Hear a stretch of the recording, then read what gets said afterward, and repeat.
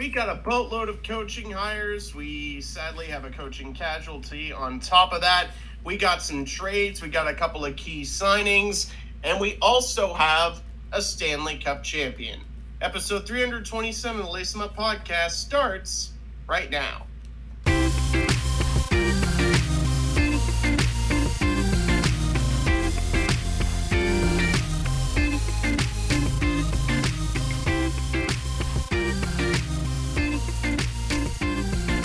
And now, it's time to lace 'em up. Here's Brett and Steve. And welcome to the show, ladies and gentlemen. I'm Steve Ellsworth. I'm Brett Dubuff. Jam-packed show ahead of us today, Brett. But before we get any further, hope everyone had a good Canada Day for all you Canadian fans listening. For all you American fans, hope you had a great 4th of July, a.k.a. Joey Chestnut Day.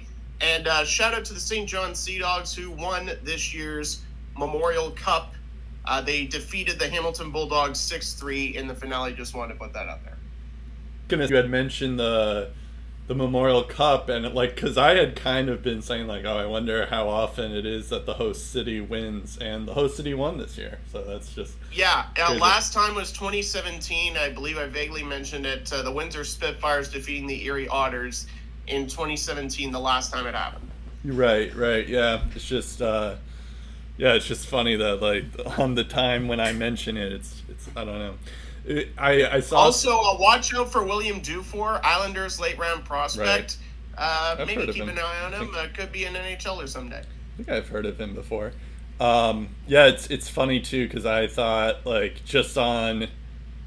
saw on Twitter that they were thinking, or someone was saying that what the CHL should do is they should add the USHL as the 4th league, and so then you don't have to worry about this host city thing anymore, because then you have 4 leagues, and you just have the champion of all those. But I don't know if that. I mean, technically the CHL would have to change their name because the USHL is pretty much all the American teams. That's why they're in there. So I don't know. Anyway, speaking of which, we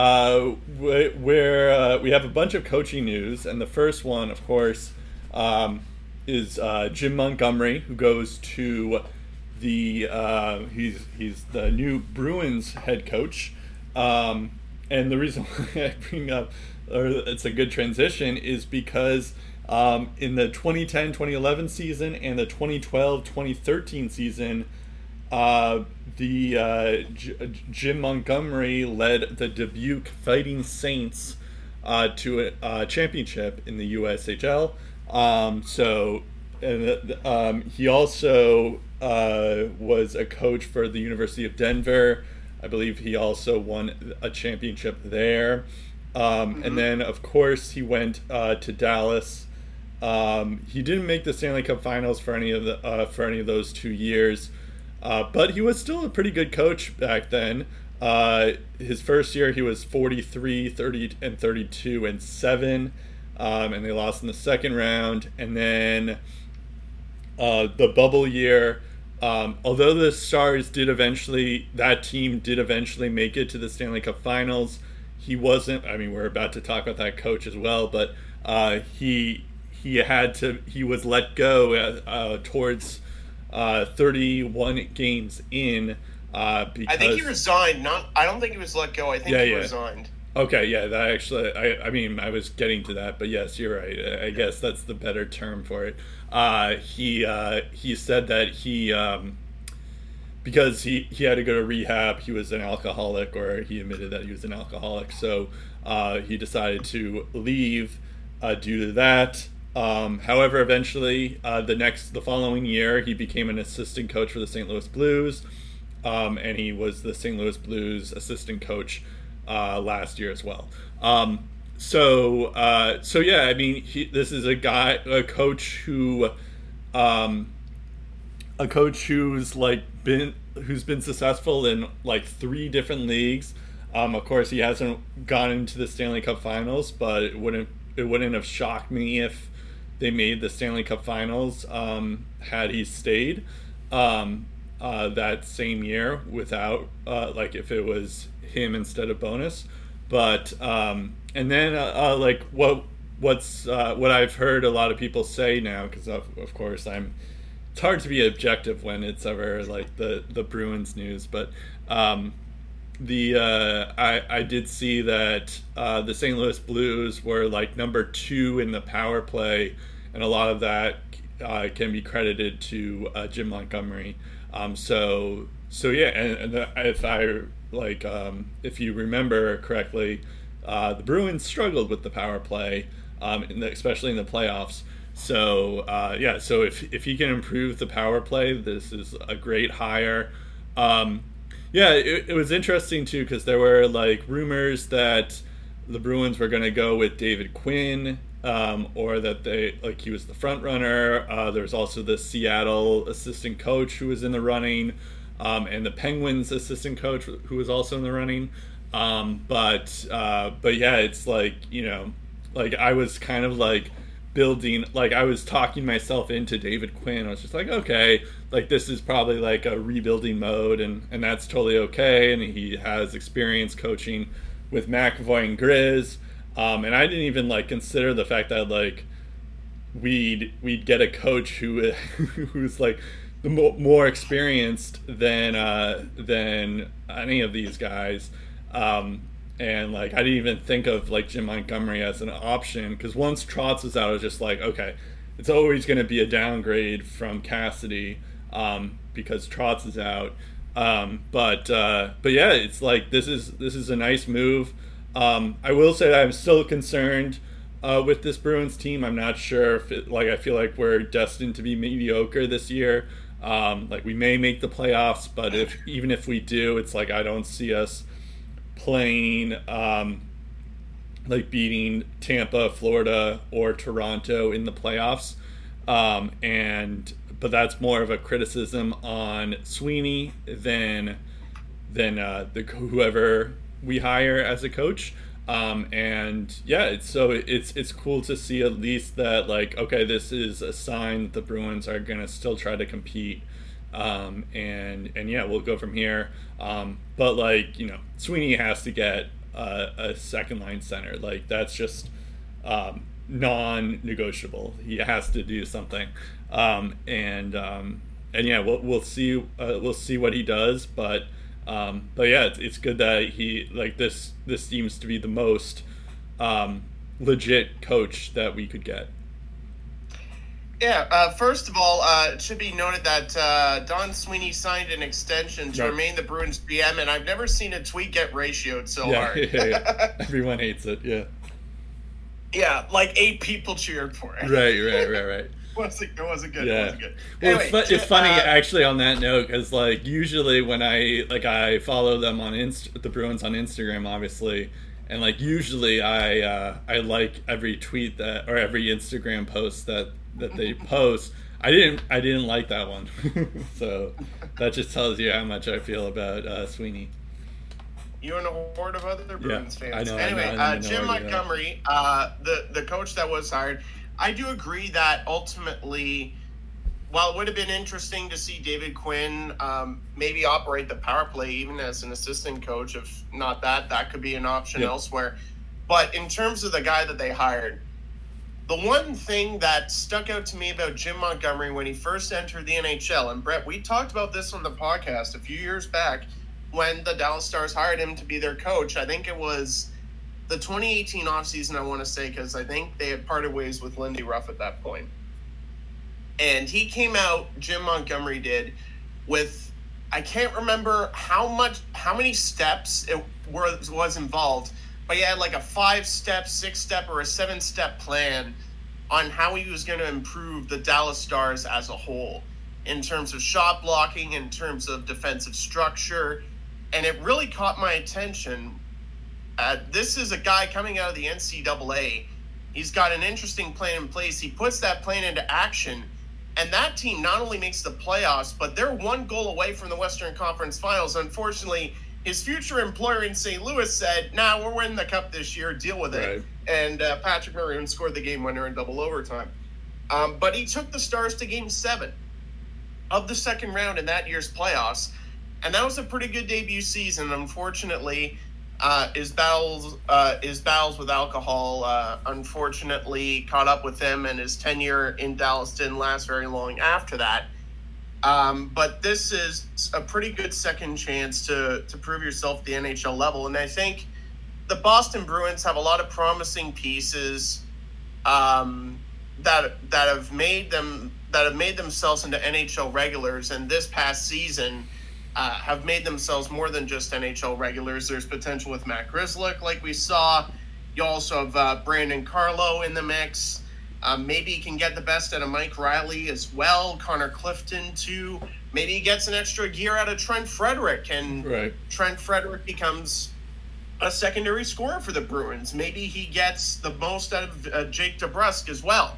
And that's important because secondary scoring, like you mentioned, Brett, second line center, yes, but secondary scoring period. Yeah. You can't rely on Taylor Hall to get all of it. And you also need to get more of that out of Charlie Coyle, especially at his cap hit and the contract that they've signed him to.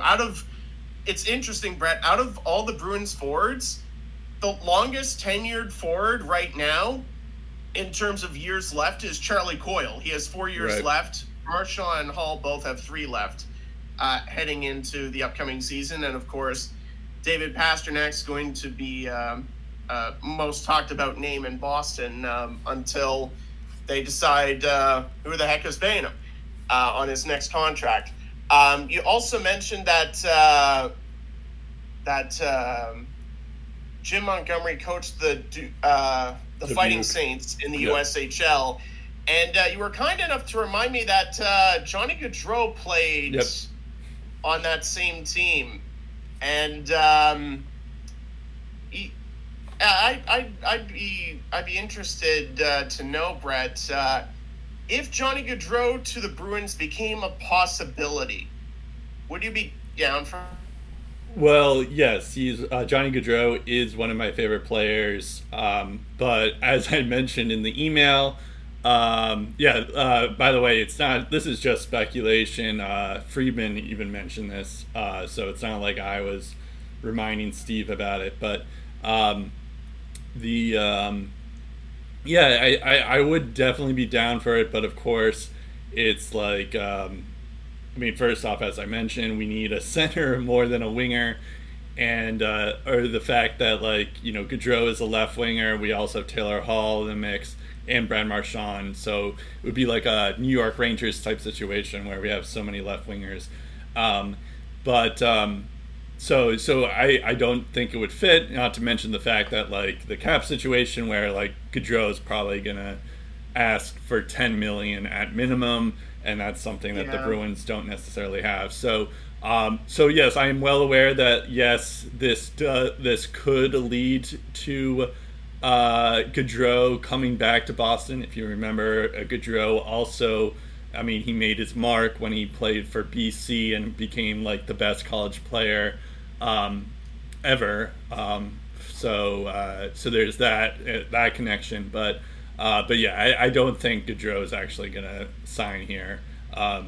It wouldn't make sense cap wise or anything like that. But and to counter my a man can dream. A man can dream. You need a center to play with him, and exactly. He has a good one in Calgary with Lindholm too. Right.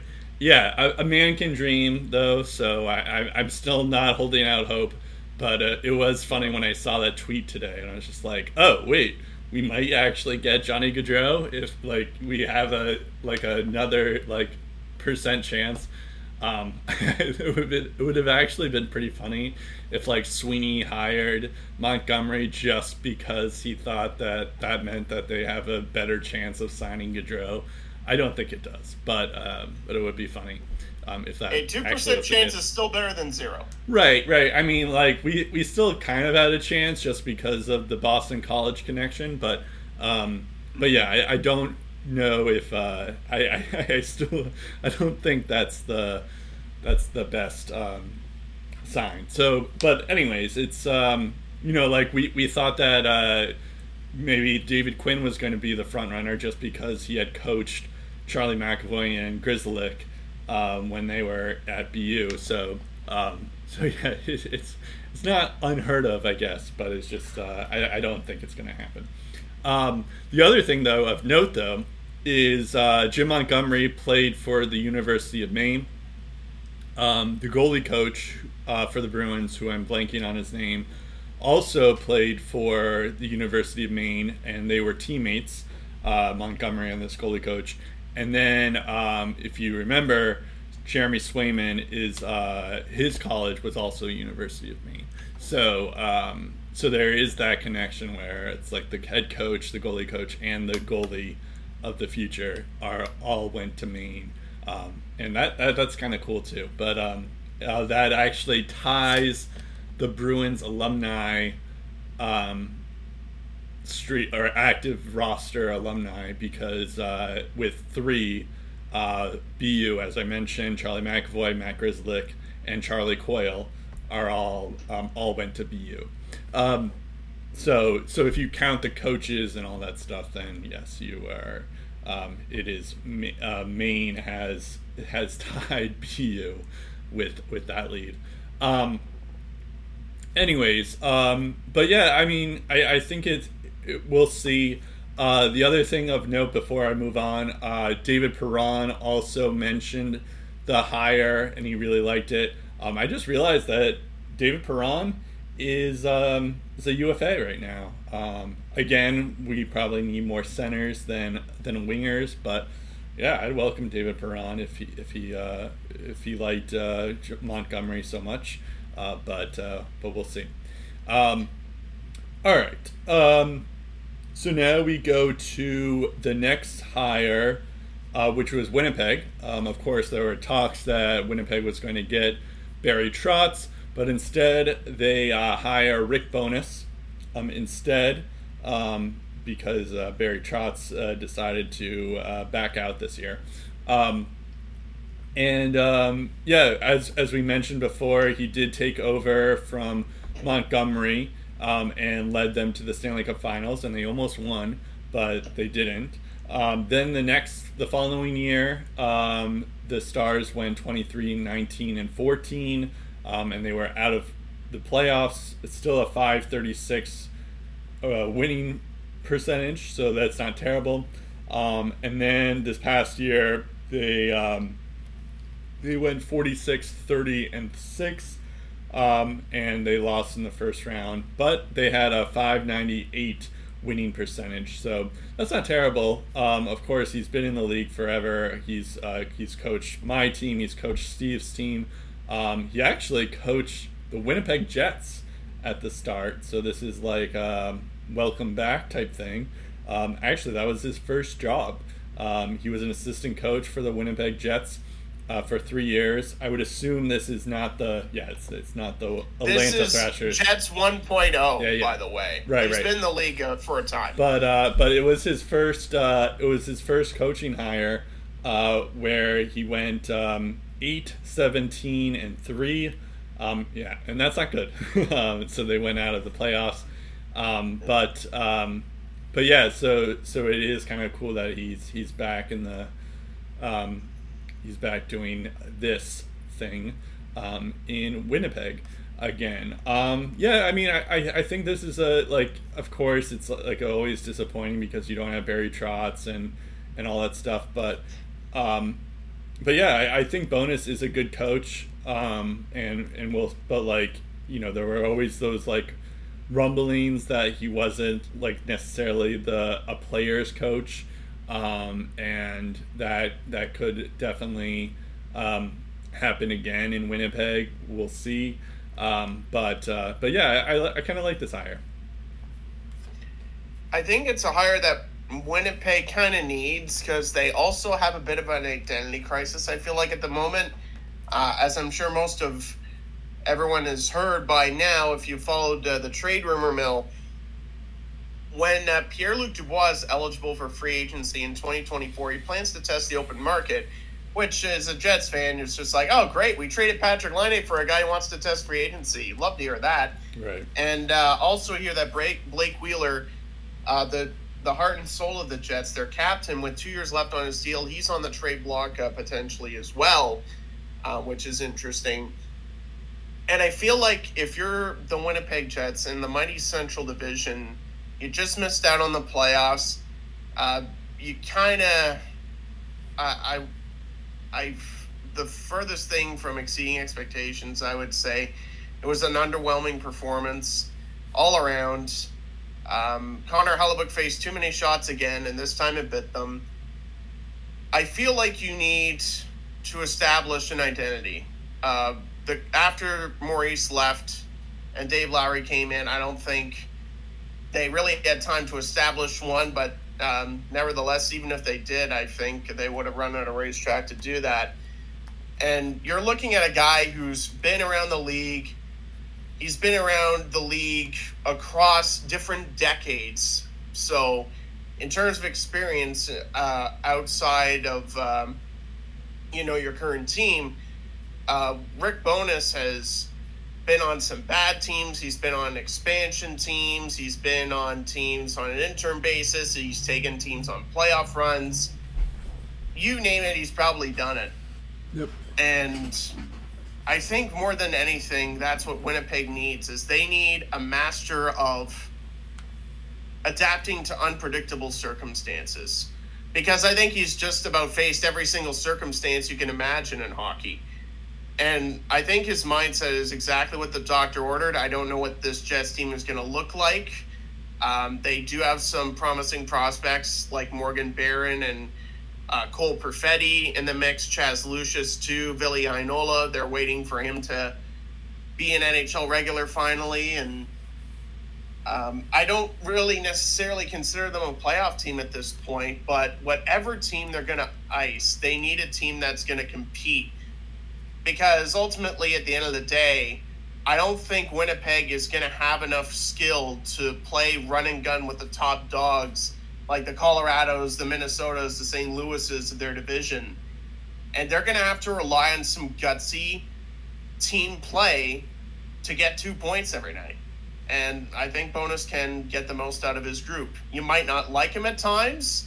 He might make some questionable decisions, but he does what he feels is best for the team ultimately, and it's gotten him success recently. And if you're a market that's as passionate for the fan base as Winnipeg is, a market that Bowness knows fairly well, I think he can tap into this group and get more out of this group than maybe what even the players themselves think they're capable of right now. Yeah, no, that's totally fair.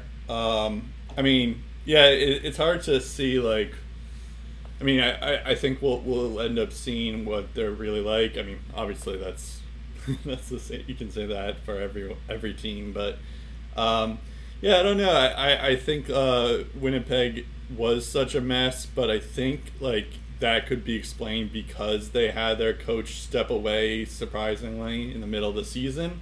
So I am kind of curious what they're going to do when you do have a coach again in the place here. And yeah, not to mention, like, I think a big reason why Winnipeg fell off was because of Hellebuyck, because he was holding the team together for so long.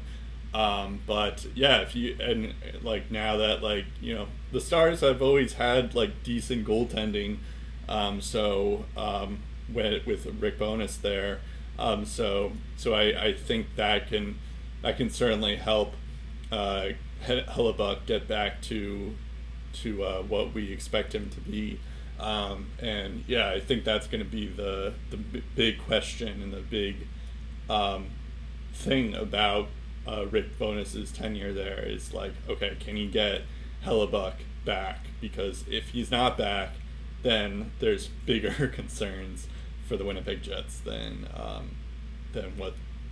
whatever else is on the ice. And also secondary scoring too. Yeah. Obviously, Pierre-Luc Dubois had a great year. Totally. Kyle Connor had a fantastic year. Yeah. And Nikolai Ehlers had his moments too. But they need more than just those guys picking up the slack. Yeah, they need more. They need more goals from other places. Yeah, for sure.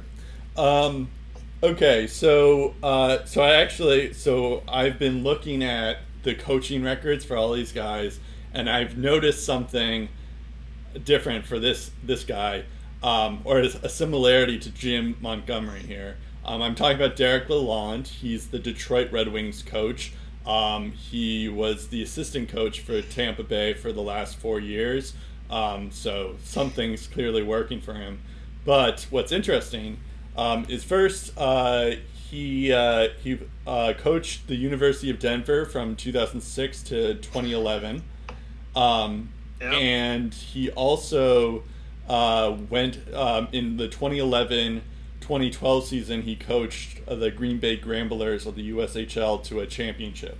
And that's in between when Jim Montgomery won for Dubuque those 2 times, as I mentioned earlier. But it is a weird coincidence that like Lalonde had also coached for University of Denver, and Montgomery eventually coached for University of Denver. So it's just there is some parallel there.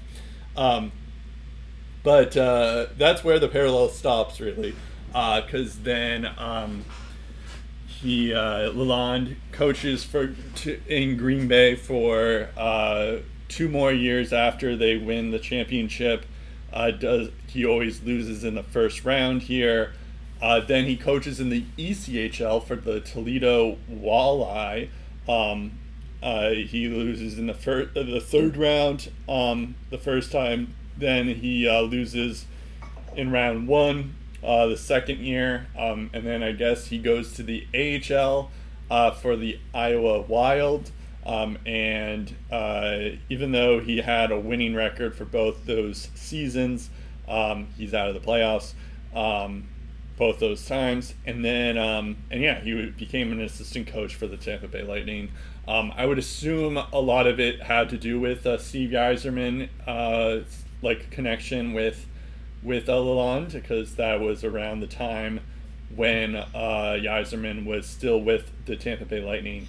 I think his first season ended up being Yzerman's last, because Right. 2018-19, shortly after the sweep, I think that's when Yzerman took the Detroit job, or was the year after that? That sounds about right. But either way, it's that's how they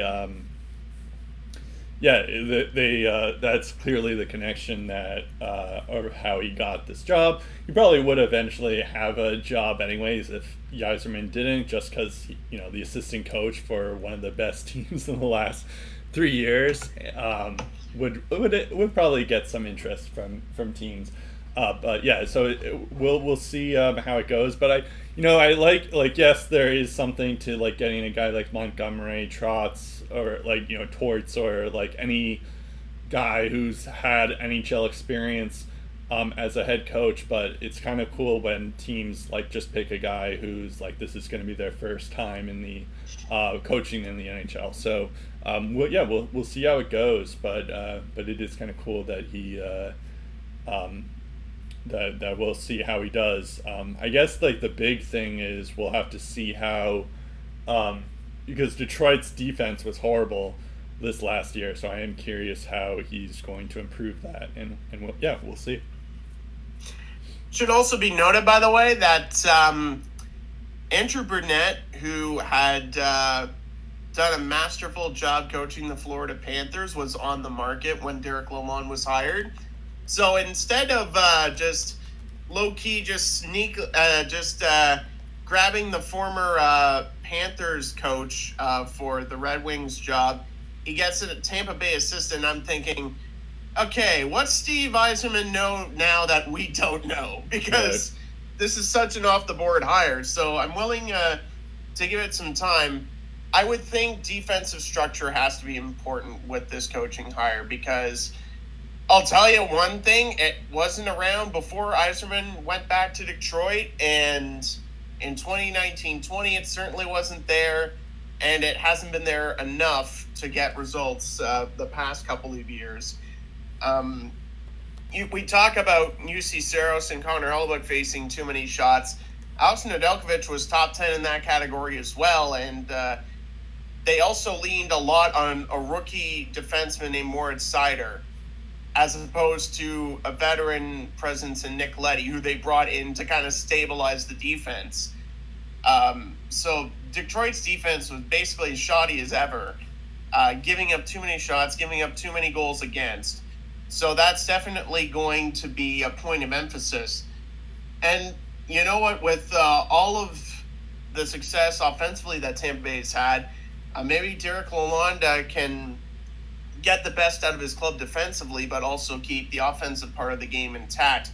Because it's all about striking that fine balance, especially at a critical juncture of the Red Wings, where they're still trying to find out which guys are going to be in it for the long haul. We thought Anthony Mantha was, and then he got shipped out to the Capitals in a shocker of a trade deadline deal. It should be noted, by the way, after this upcoming season, that both Dylan Larkin and Tyler Bertuzzi are free agents. So they can head elsewhere if they choose to. And I feel like in the case of Dylan Larkin, he's a part of the offense that you need to keep around. Tyler Bertuzzi, if it makes sense for both sides, maybe, but that remains to be seen. We'll see what happens on that front. But yeah, I feel like this is one of those Steve Yzerman moves that when we look back on it, we're going to think to ourselves, man, that was a really good hire, and we had no idea just how good this guy was going to be. Yeah. Or it could fail spectacularly. Everything that Yzerman has done to this point, for the most part, has turned to gold, but nothing has really turned into a booger at this point. So it could be the first. It could be the first of a few boogers in Yzerman's career that he makes, but we'll see. Well, we said the same thing about Alex Nedeljkovic last year. We're like, we thought that Yzerman snatched or fleeced Carolina there in the trade, and then turns out Nedeljkovic. I still argue he did. I mean, yeah, but like Nedeljkovic was by far the worst goaltender in the league. But yes, I know what you mean. And also to your Brunet comment, like literally all these coaches also have hired like Brunet was fired when all these coaching vacancies were happening too. So you could say the same thing about Boston. Why didn't they go for Brunet? Why didn't Winnipeg go for Brunet? Why didn't Chicago go for Brunet? But yeah, I totally get what you mean there. Okay, the next hire we'll talk about is Luke Richardson. He gets hired by Chicago, this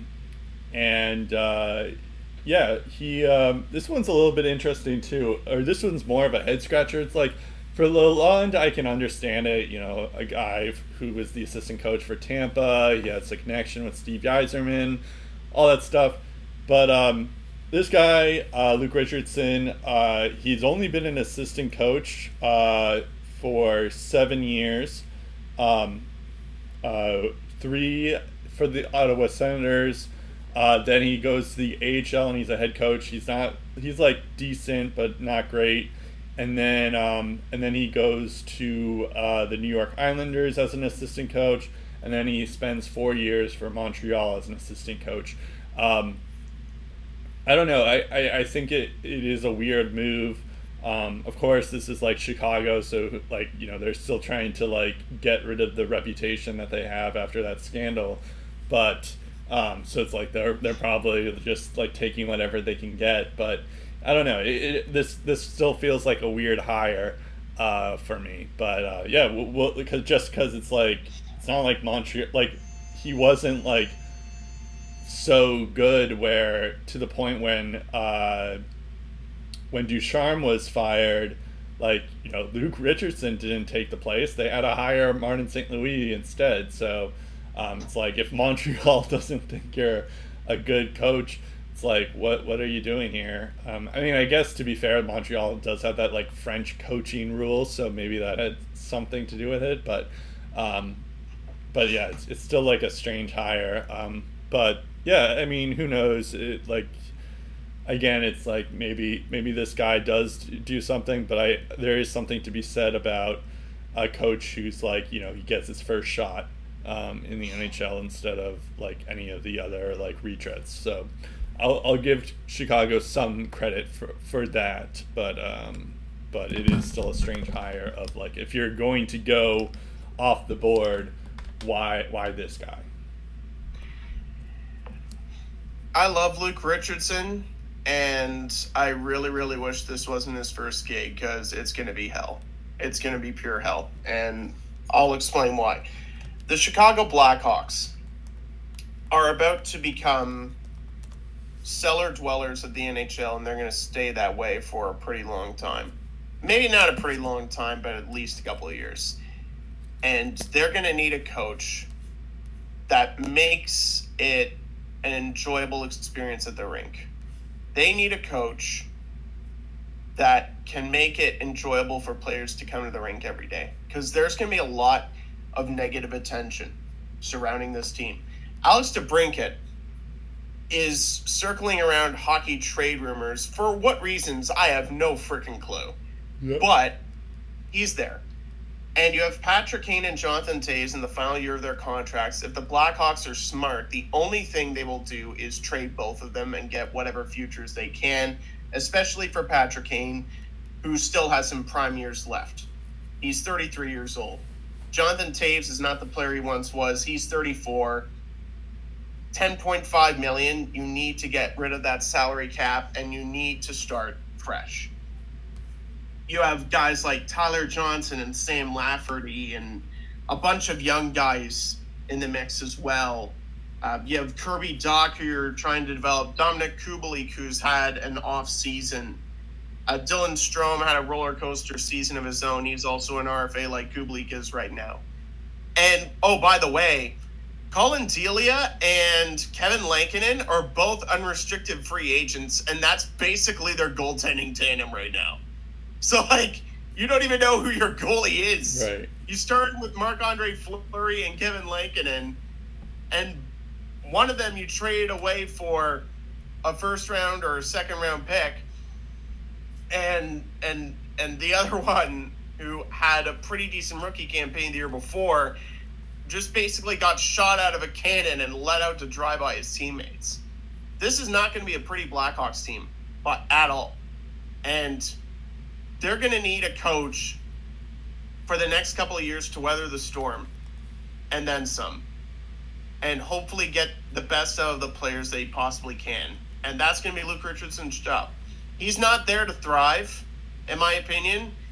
He's there to just make sure they don't hit the iceberg, because there's going to be a lot of turnover and a lot of change in a short period of time, and it's not going to be a fun year for Hawks fans or players. Yeah, I guess that is fair. It's like, okay, you're like, you know, it's not like the Blackhawks are going to be good this next season. But yeah, and so it's like you might as well just take this wild card coach and see what he does. But yeah, at the same time, it feels like, okay, why did you do this? I don't know. It's still a little strange, but yeah, maybe they are like hoping that like Luke Richardson develops into a good coach when they need him to be, whenever that is, like, you know, maybe three seasons from now or something like that. But I don't know, it does feel like a strange move, to say the least. Okay, we also have lastly, we have a firing, in fact, which is strange, because you don't, like, usually all the coaches have been fired already. But San Jose fires Bob Bugner, and also the assistant coaches.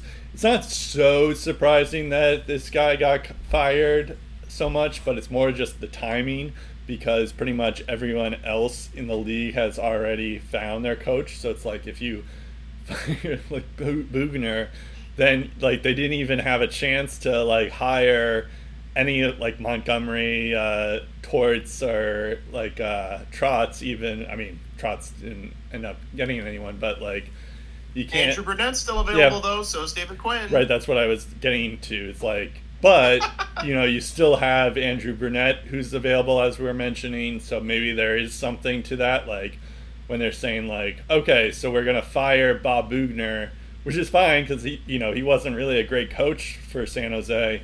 And kind of wore out his welcome, but but then it's like, why did you fire him now instead of like right after the season ended? That's just, it doesn't make so much sense to me. But yes, as you were saying, like if they do hire Andrew Brunette, then it's like, okay, well, I mean, I guess this worked out for them because he might be better than a lot of these coaches that are already hired. Just the fact that he was able to get something out of the Florida Panthers and make them a very, very dangerous team when he was an interim head coach. So that there is something there. I would say that Andrew Brunette is probably should be their front runner for them for that job. And it's not like San Jose does have defensive issues and all that stuff, but I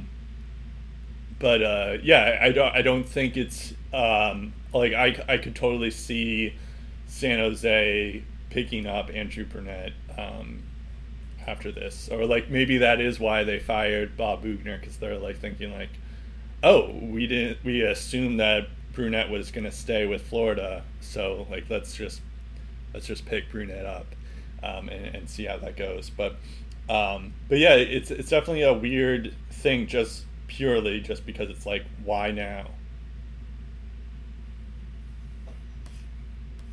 If I'm the San Jose Sharks players, I take this as a wake-up call. Yeah. When you fire all of the coaching staff, not just the head coach, yep, it's your scapegoats are out. Yep. Either you figure it out, or we get players who will. And you look at Erik Karlsson's cap hit, hasn't aged well. You look at Brent Burns, and you wonder how many prime years of Brent Burns do you have left? Same with Logan Couture. You just signed Thomas Hertl to a massive contract, and after next year, you got to pay Timo Meier. So you need a coach that can get the most out of this group right now, and Bob Bugner couldn't. And within the next couple of years, if nothing's changed, they're going to have to make some tough decisions. And right now, they have $5 million in cap space. They have $5.67 million in cap space at the moment.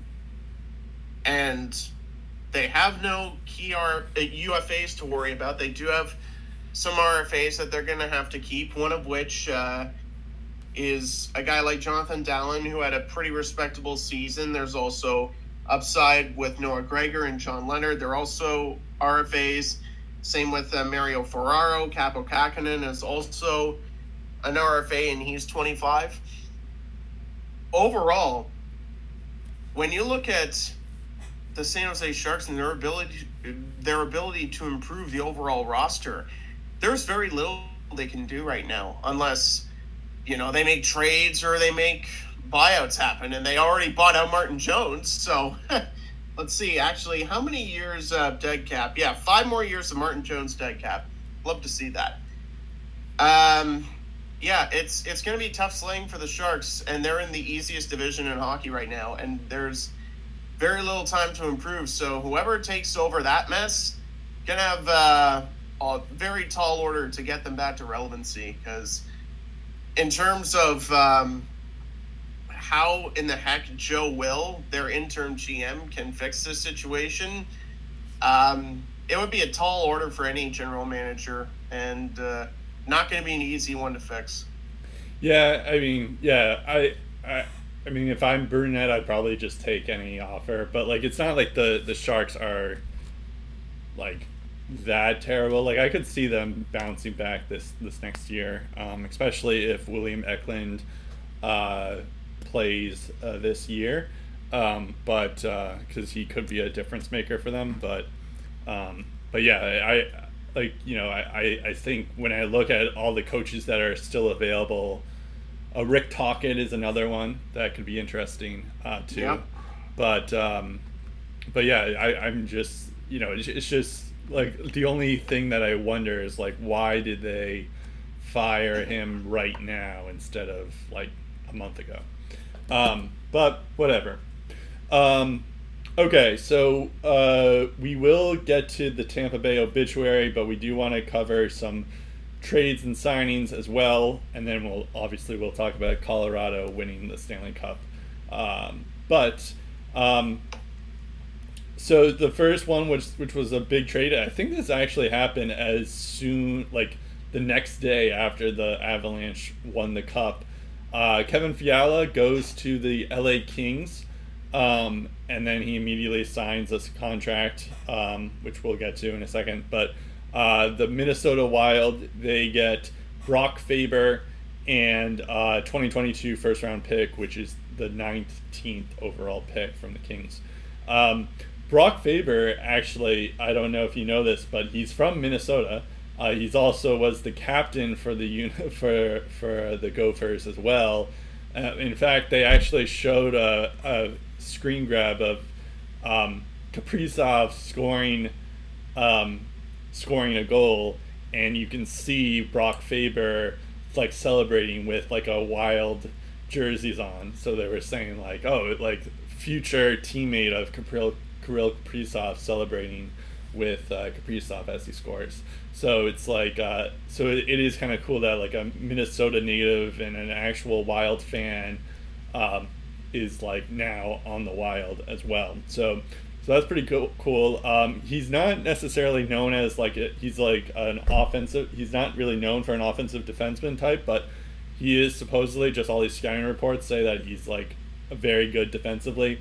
But he's a decent two-way defenseman. And he even played for Team USA in the Olympics. He is set to be a Minnesota captain, University of Minnesota captain, this following year. But it is very fitting for the Wild to like get a guy who grew up in Minnesota. Like it just reminds me of the Parise and Ryan Suter things, because both those guys grew up in Minnesota as well. It is. As for Kevin Fiala, of course, it's going to be a huge loss for them. He had 85 points in 82 games for Minnesota last year. I don't know. It's weird, though, because it feels like Fiala is a very streaky player.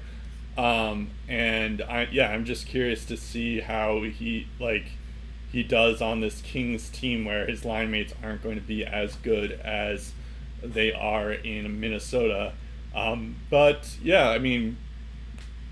could see this working out. Los Angeles did make the playoffs, and this is like a move for LA to get to start to like build on what they have already, and this could definitely help them out. They are they could easily make the playoffs again, especially if Fiala is as good as he was last year for Minnesota. So I could see this working out. In terms of the contract for Fiala, he ends up signing a 7-year deal worth $7.875 million per year. He has a no movement clause for the first 4 years, and then he has a no trade clause, a 10-team no trade list for the last 3 years of his contract. However, he is 25 years old, so it's like, this is a pretty good deal for him. It's a little bit expensive, but at the same time, it's like this is a guy who, who's been decent for the last couple of years. So I could see it working out for LA, but it is definitely a risky move as well. So, couple of things. Rob Blake's fresh off a 3-year extension to keep his job as Kings GM. This is, I would say, his first big move in that role. And I will say that the LA Kings have some potential in the wings, but they don't have superstar potential like Kevin Fiala, which is where he helps out in that regard. Game 5 against the Oilers in the first round, their left wingers were Alex Iafallo, again, good top 9 forward, but on the first line, maybe a bit of a stretch there. You have Carl Grundstrom on the second line, Brendan Lemieux on the third, and I think Athanasiou, pending free agent, by the way, on the fourth line. On the right side, normally you might have Victor Arvidsson, but he's hurt, so Adrian Kempe is the first line right winger. Trevor Moore, very good season in his own right on the second line. The now retired Dustin Brown on the third line, and Arthur Kaliyev, a promising prospect, he's on the fourth line. So you have a guy in Kevin Fiala that can play either side of the wing. That's good. You have a guy that had 85 points in 82 games on a line with Matt Boldy, who came in middle of the way through the season, displayed instant chemistry with him. 262 shots on goal this year. Only 17 power play points, by the way. That's important to note. Only 17 power play points. So he's still a point-a-game player at even strength as well. And he didn't really average an alarming amount of power play time per game. And his average ice time was 17:39. The year before, 16:54, 162 shots, 20 goals, 40 points in 50 games. This year in 82 games, he had 33 goals. So the numbers have been there for Kevin Fiala for a while, that he can be a point-per-game scorer in this league, but he didn't really hit it until this year. So the LA Kings, they're banking on upside. They're banking on Kevin Fiala having more good seasons like he did this year, and that's what they're paying for. I don't mind the contract term because right now he's 25 going on 26, so when it ends, he'll be 32 or 33 years old, around that range. That's not a bad range at all. I do think the price tag is a bit high. The fact that he has a no-move, it doesn't kick in until year 2. But like you mentioned, Brett, years 2, 3, and 4, there's the no-move, and there's a 10-team no-trade list for the final 3 years.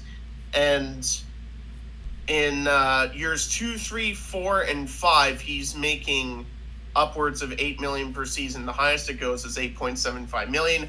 Fortunately, there's signing bonuses involved, so basically $16 million of the $55.125 he's making is signing bonuses over the course of that time. So from that sense, I like it for the Kings. Does it make them instantly better? To an extent, yes, but I do think they need more weapons in the fray before you can call them a legit contender. I still think their offense is fairly underrated. Maybe this gets Victor Arvidsson's game going as well. They only have so many prime years of Kopitar down the middle, and Philip Deneau is behind him. So short term, their center is fine, but down the line, it could become a problem as Kopitar regresses. And that could impact Fiala's production to a certain extent as well. Because, again, you look at the line mates that Kevin Fiala played with on Minnesota, if he could do that, then, even if Kopitar does regress, maybe Rob Blank is banking on Fiala to continue to produce points, and there's also a possibility there. Now, in terms of the trade from the Minnesota perspective, I definitely like the fact they get a defensive prospect in Brock Faber. That's huge, considering that you do have names like Kalen Addison in the mix, but other than that, there's not much to speak of in terms of the youth movement on the back end. Up front on forwards, they're fine. But defensively, I think they could use some added depth there in the prospect pool. Brock Faber definitely brings that. And plus, he's a Minnesota guy. He also is really excited to go to Minnesota Wild games when Kirill Kaprizov scores. I saw that picture that you sent to me. That was pretty funny. And they also get a 19th overall pick, which, depending on how they use it, could be another hit for Bill Guerin. This is what really got me, is the fact that a couple weeks ago, Kevin Fiala posted on Instagram, "Thank you, Minnesota," which led us to believe that something might happen once we get to the offseason. And sure enough, within the first few days, he gets moved to LA. Why Minnesota did that so early in the offseason leads me to believe, in my opinion, I have no sources to clarify this, this is just my opinion, this is just me talking, leads me to believe that they're going to go big game hunting for one of the number one centers out there. And my guess is Evgeny Malkin. And there are 3 reasons why. First of all, he'd probably be playing on a line with Kirill Kaprizov. Pretty good. Second of all, I think he spent too much time in Sidney Crosby's shadow. He wants to be the guy for once. And third, who was his teammate in 2009 when the Penguins won the Stanley Cup? And who was in the Penguins front office when they had that two-peat? Oh, Bill Guerin, Right. the current GM of the Minnesota Wild. I'm not saying it's going to happen, but I'm calling it now. Keep your eye on Malkin in Minnesota, because I think there's some truth to that. And they need to clear up cap space to make room for that. And by doing this deal now, I think definitely says they're going big game hunting in free agency for that number one center. Because honestly, if you're Minnesota, you need guys to help now. You already have a solid prospect pool. You don't need to add another prospect and 19th overall. You need real help right now to capitalize on the prime years of Kirill Kaprizov while you still have him, before those Parisians buyouts suck the life out of your salary cap. Yeah. And I think the fact that they went for futures in getting Fiala tells me a lot, because you look at the guys, you look at the other teams in the running. Ottawa Senators were considered a front runner, and they have endless amounts of talent in their prospect pool. Same with New Jersey. They were also a front runner looking to make a big splash. And they traded Kevin Fiala to the Kings for a defensive prospect and 19th overall this year. That's it. They want the cap space to do something big. That's my opinion. Yeah. It is interesting because, like, Minnesota, I wouldn't say is rebuilding, and they're the opposite of that. So it is a little strange that they were doing that. However, when you look at their, like, Minnesota's cap situation, it's like they still have $6.5 million in cap space left. So, like, yeah, I mean, I guess it would make sense to get someone like Malkin because, you know, the Russian connection with Kaprizov. But you know, there's also, as you mentioned before, they do have a deep prospect pool already. Maybe Marco Rossi becomes that guy, and does that. And despite the fact that, like, yeah, Minnesota has been looking for that center for a while now, you still, like, you know, Kevin Fiala is a left winger, so it's like they need to address a left winger instead of addressing the center situation. So yeah, maybe they go out and get Johnny Gaudreau instead.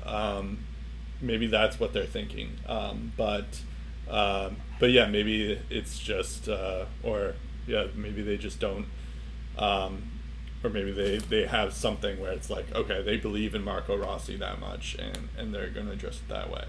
But I also think if they might need more cap space to fill out their needs. Yep. And we've heard it before in previous years, Matt Dumba maybe being on the trading block. Yep. A year left on his deal. It wouldn't surprise me if the trade rumors start up again. We'll see what happens closer to draft day on Thursday and throughout the offseason even. But it also wouldn't surprise me if they move on from Matt Dumba. It depends on how he fits in their plans, because they already have Jared Spurgeon and Jonas Brodin. And as good as Matt Dumba is offensively, he still occupies around $5 or $6 million of their current salary cap, and they need to maximize the pieces that they have. And if you look at the options on defense and down the middle, there aren't that many in terms of free agents. Yep. Malkin, I suggest, because he's 35 and you can maybe get him on like a 2-year or a 3-year deal. I'm not saying they have to break the bank to get him,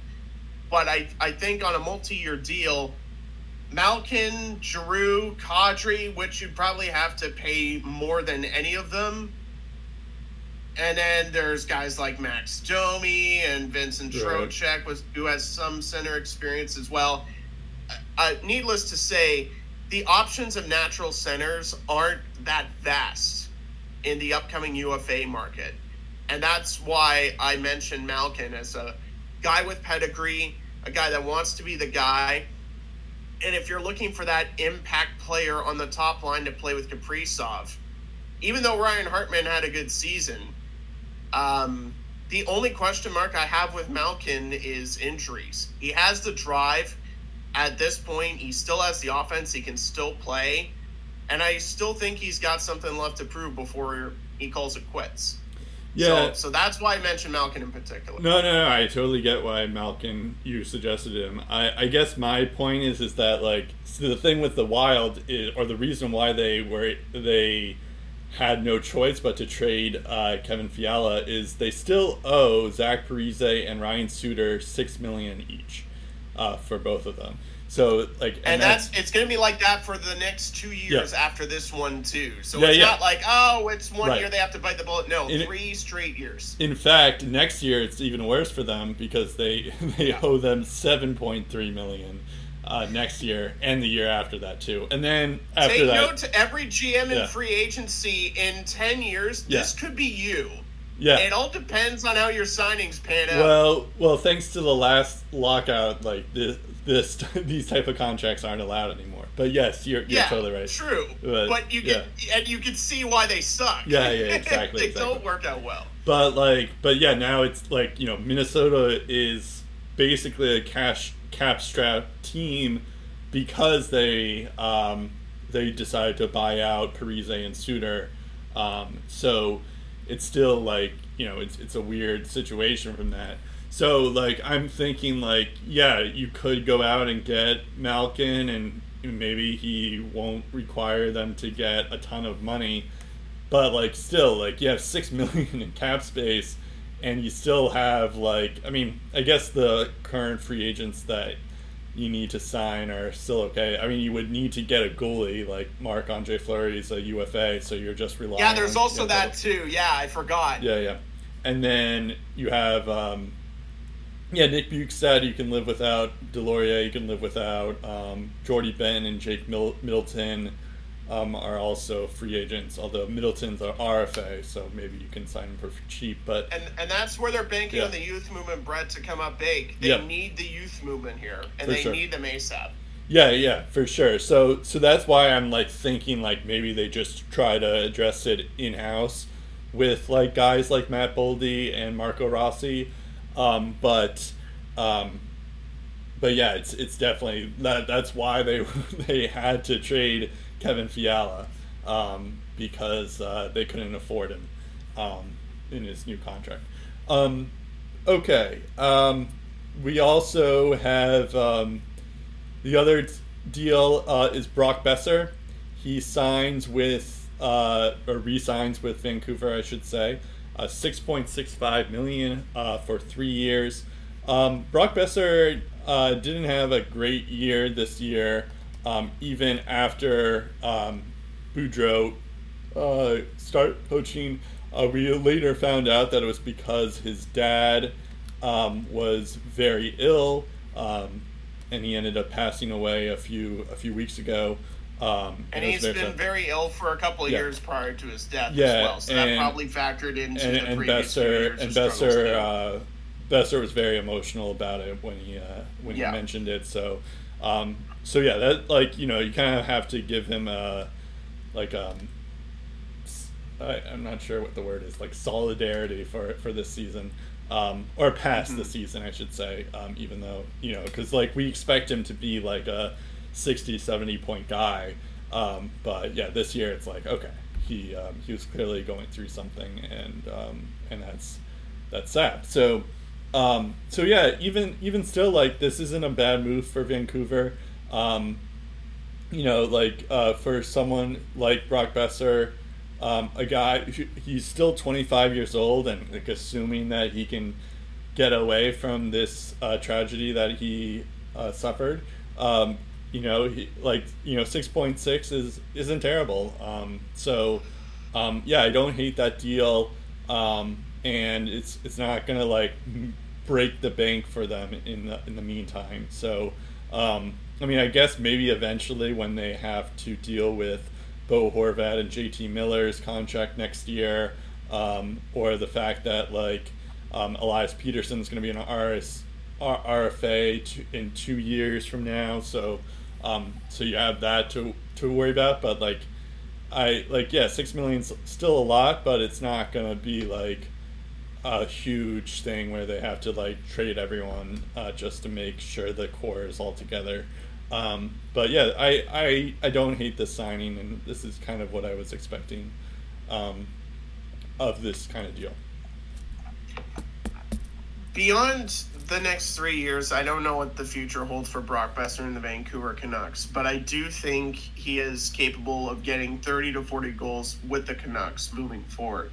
As a rookie, he had 29 goals in 62 games, 55 points, so that's a 73-point pace. And again, that takes him into 30 to 40 goal territory over a full 82 games. 26 goals in 69 games his second year, 56 points. That's a 67 per 82. Throughout the better part of the past 4 years, he's been averaging 3 to 4 minutes of power play time, the highest being 407 in 2019-20.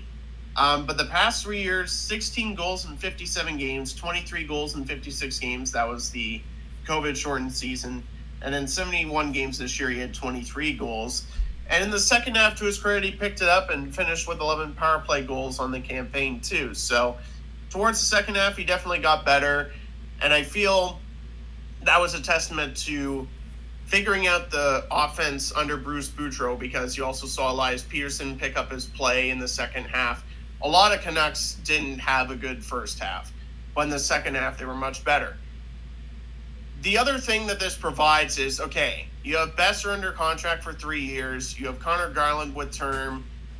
Now you got to figure out what happens with JT Miller. And the rumbling is he in the past, he hasn't been really keen on signing long-term with Vancouver. And if that's still the case, they'll get a lot of teams interested in his affordable cap hit. And when you look at JT Miller's numbers, you think Brock Besser's numbers are decent? JT Miller's been the top scorer in Vancouver the past 2 seasons. And this is a guy that can get 80 and 90 points. You know how many playoff contenders would love that for a guy who's making under $6 million? A lot of people in a salary cap that only went up $1 million, it's now going to be $82.5 million. That's going to be a luxury. And a lot of teams would be willing to break the bank to get a year of JT Miller. Which is why I think it'd probably be best if the Canucks trade him, especially when you consider that Bo Horvat is going to be a UFA after this season. He's the captain, the heart and soul. I think he probably sticks around. You also have Peterson down the middle as well. And you know what? With Brock Besser, you have Niels Höglander in the mix too. A lot of potential there with the young Russian Vasily Podkolzin. And on top of that, and I don't think we mentioned this before, Andrei Kuzmenko, who had a pretty good season in the KHL this past year, he's coming into Vancouver on a 1-year deal, 26-year-old. He could be something too. So there are a lot of unknowns, but there's a lot of potential and a lot of potential upside under Bruce Boudreau, under a full year of Bruce Boudreau for the Canucks to do some damage. But there's also a lot of chatter as to what the core looks like beyond this year. And I think you need to figure that out before the start of next season.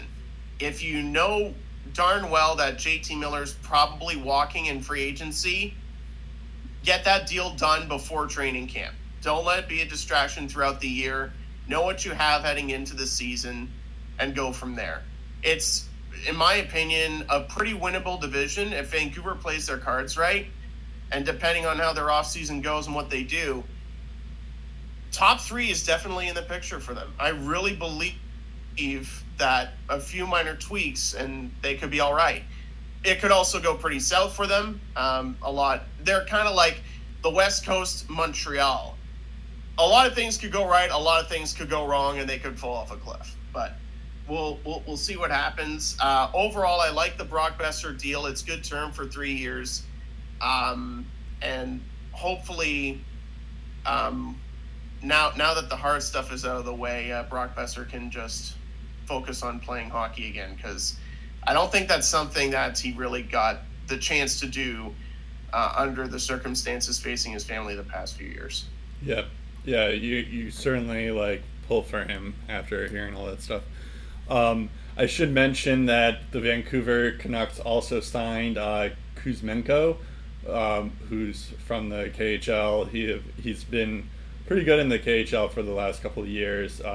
So this kind of move, or these, you never know with these KHL stuff, especially now in Russia, but it is kind of it feels like it's always a mixed bag, because it could be like something like a Panarin or Kucherov that always that's like the best case scenario, or it could end up being Shipachyov or who is that, a Gusev type thing. So we'll see how it goes, but yeah, it's that it could be something promising where it's like, oh right, like, where like a year from now we're thinking like, remember when the Canucks signed, like, Kuzmenko turned out to be a pretty good player for Vancouver, like what a low-key nice signing, and here's the warning. However, if he turns out to not be that good, it's just like, forget I ever mentioned anything. All right, we're now going to the Tampa Bay obituary here. We'll also do technically it's a Colorado Avalanche obituary, but it's not really. But yeah, we're going to start off with Tampa Bay here. They ended up losing the Stanley Cup Finals. They also immediately made some moves as well, which we'll get to in a bit. But yeah, they ended up losing. It was a very exciting Stanley Cup Finals. It was one of the ones that, like, it was truly like the best on best, and it lived up to the hype. It was pretty cool. But yeah, it's just like, you also heard all these stories afterwards of like Tampa, like Ryan McDonough ended up playing with like a mangled finger. There was just a bunch of injuries that Tampa Bay had. I think that one's the one that was the most notable one. But like, it's just like crazy that Tampa was doing all that stuff. And Braden Point, by the way, ended up being injured. Like, he played a little bit in Game 3, but then it just turned out that he just couldn't play anymore for Tampa. So Anthony Cirelli, I think, was also banged up, if I remember correct. I think Nikita Kucherov was battling. Basically, like, well. all of the like half of the team was banged up. So, I mean, like, at this stage, like, everyone was banged up. Like, Val Nichushkin, like, was playing with like a broken foot, basically, and he was playing like the best hockey of his life. So it's like, it's hard to, like, I guess it is a valid excuse, but at the same time, when you like notice that like all these other players were like, pretty much no one on the ice for both teams were playing at 100%, it's like, okay, it's not as impressive. But at the same time, it's like, it's pretty crazy that like they were all pretty much messed up. I think, like, to your point, I think Cirelli or Cooper had mentioned that if this was just the regular season, Cirelli would probably be out for 3 months, if it wasn't the playoffs or something. So it's just like, I get because it's the Cup, but goddamn. No, I know it's my big pet peeve, but it's just like, okay, at that point, it's like, I get it's the playoffs and all that stuff, but like, what are we doing here? It's like, you're risking your future happiness. You're risking all of your limbs. Yeah, you're risking and it'll be worth all it your if life. You win the cup. Not to mention, you already have 2 cups. It's just like, there were 2 wins away. Yeah, there were 2 wins away for the third straight. It's just like, why do you? Yeah, whatever. But it's it is ridiculous. But at the same time, whatever. I guess it's like, I feel like I'm beating a broken horse or a broken drum. Is that the right? I'm beating a dead horse. Beating a dead horse. Yeah, but there is also beating one like a broken drum. I think there is like a broken drum analogy, but probably there is. Yeah. But yeah. Anyways, so Tampa Bay, they immediately, or almost immediately, they sign Nick Paul to contract, which I thought I had it here. Oh, I do have it here. $3.15 million for 7 years. That kind of reminds me of like those like Jay Beagle deals with the Canucks a few years ago. It's just like, like I like Nick Paul. He's a good player. He's a good depth player, but like depth player, that's like signed. Depth players shouldn't be signed long term. It's just doesn't make sense to me. But also gets a no trade the first 4 years, and he can veto a trade to half the league basically in all of his final 3 years too. Yeah, I mean, like he is a good player. Don't get me wrong. It's just like he's more of like a bottom 6 player. So it's just like I don't get why they did this, especially when it's long term. He's 27 years old. I like it's such a head scratcher. But like, you know, Tampa. I guess Tampa's just one of those teams where I'm just like, okay, they clearly know what they're doing. There's something that I don't know, but yeah, at the same time, it's just like what's going on in Tampa. And then also, I guess I should mention that Riley Nash, Andre Palat, Jan Ruta are all UFAs, and they just traded Ryan McDonough. There was like reportings for a while out there that Tampa was looking to offload Ryan McDonough, who's making $6.7 million, to Nashville, which we'll get into Nashville in a second in their perspective, but they. Tampa ends up getting Philip Myers and Grant Mishmash. And yes, that is a real guy, Grant Mishmash. It's going to be fun to pronounce his name if he ever... He brings a mishmash of items to the table. Exactly, yeah. And yeah, I don't know. I guess this is a cap dump trade. But like, you know, Ryan McDonough is still like, he's on the other side of 30. He's been in the league forever, but like he's still a decent like shutdown defenseman, and so yeah, and Philip Myers is also not bad. If you remember, this was the same Philip Myers that Nashville got for the Ryan Ellis trade. So basically, Nashville traded Ryan Ellis for Ryan McDonough. I'm not sure if I love that trade for them, but yeah, like, you know, Philip Myers didn't end up doing so well in Nashville, but yeah, maybe he'll do well in Tampa. They always tend to bring out the most out of these guys, so we'll see.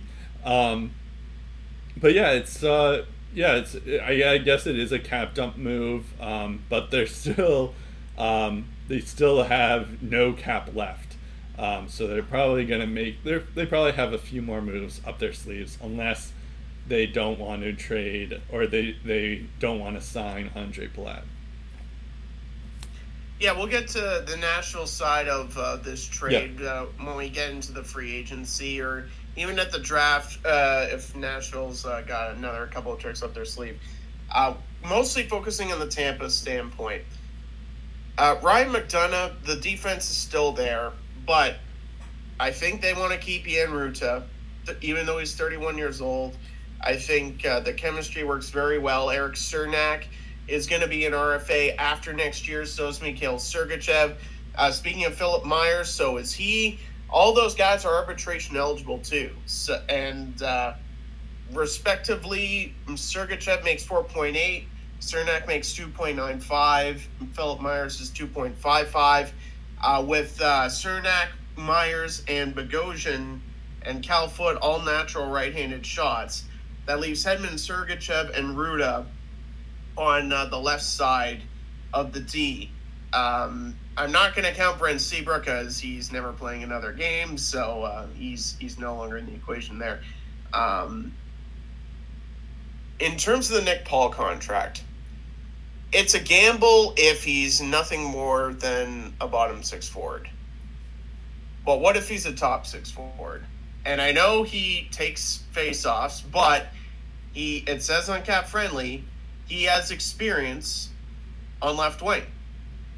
You know who else has experience on left wing? Andre Palat, who's going to be a free agent and occupied 4 or 5-ish million of the team's salary cap. You also have Anthony Cirelli that you're going to have to pay at the end of this year. Alex Killorn on an expiring contract as well. Ross Colton, another arbitration-eligible RFA. So if you're thinking long-range game, there's some other things that Tampa could do. They might choose to walk away from Andre Palat if they can't afford to keep him. They might choose to trade away Alex Killorn. And in that case, Nick Paul all of a sudden could be a guy on the first or second line. Likely the second line. And then you also have Brandon Hagel, who has experience on both the left and the right side of the wing. And he's on a cap-friendly contract of $1.5 million for the next 2 years.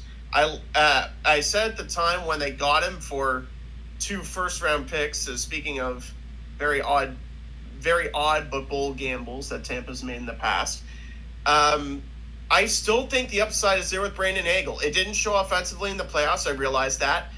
But he did offer a lot to the table in other ways, and he was a valuable contributor in whatever ways he provided for the Tampa Bay Lightning throughout this playoff run. And I think the best is yet to come for Brandon Hagel and for Nick Paul in the right situation. It all depends on the situation that those guys are in. This could be a very underrated signing for Nick Paul, and for Nick Paul, this is even better because he gets to keep most of this money. I doubt he gets this contract in Ottawa, and I doubt he gets it on contending teams not named the Tampa Bay Lightning. And I think this is part of a bigger plan if you're the Tampa Bay Lightning.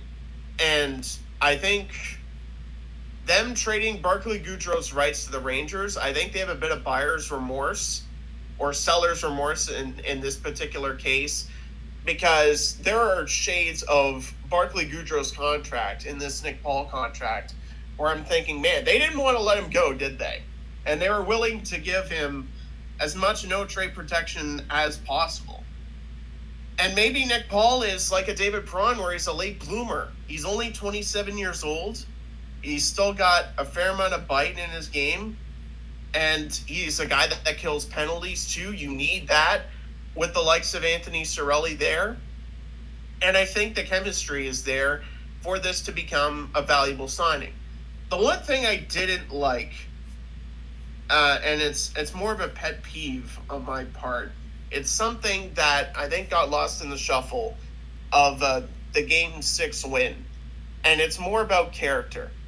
And I hearken back to 2019 first-round sweep of Columbus, where Nikita Kucherov makes this awful hit, gets suspended for it, and puts his team further down in the hole, and they can't dig themselves out of it. And they get swept by Columbus in the first round. I don't know if you saw, Brett, but I guess Nikita Kucherov's stick broke, and hat tip to Nasher for tweeting this. Apparently his stick broke, went to the bench, there wasn't one ready.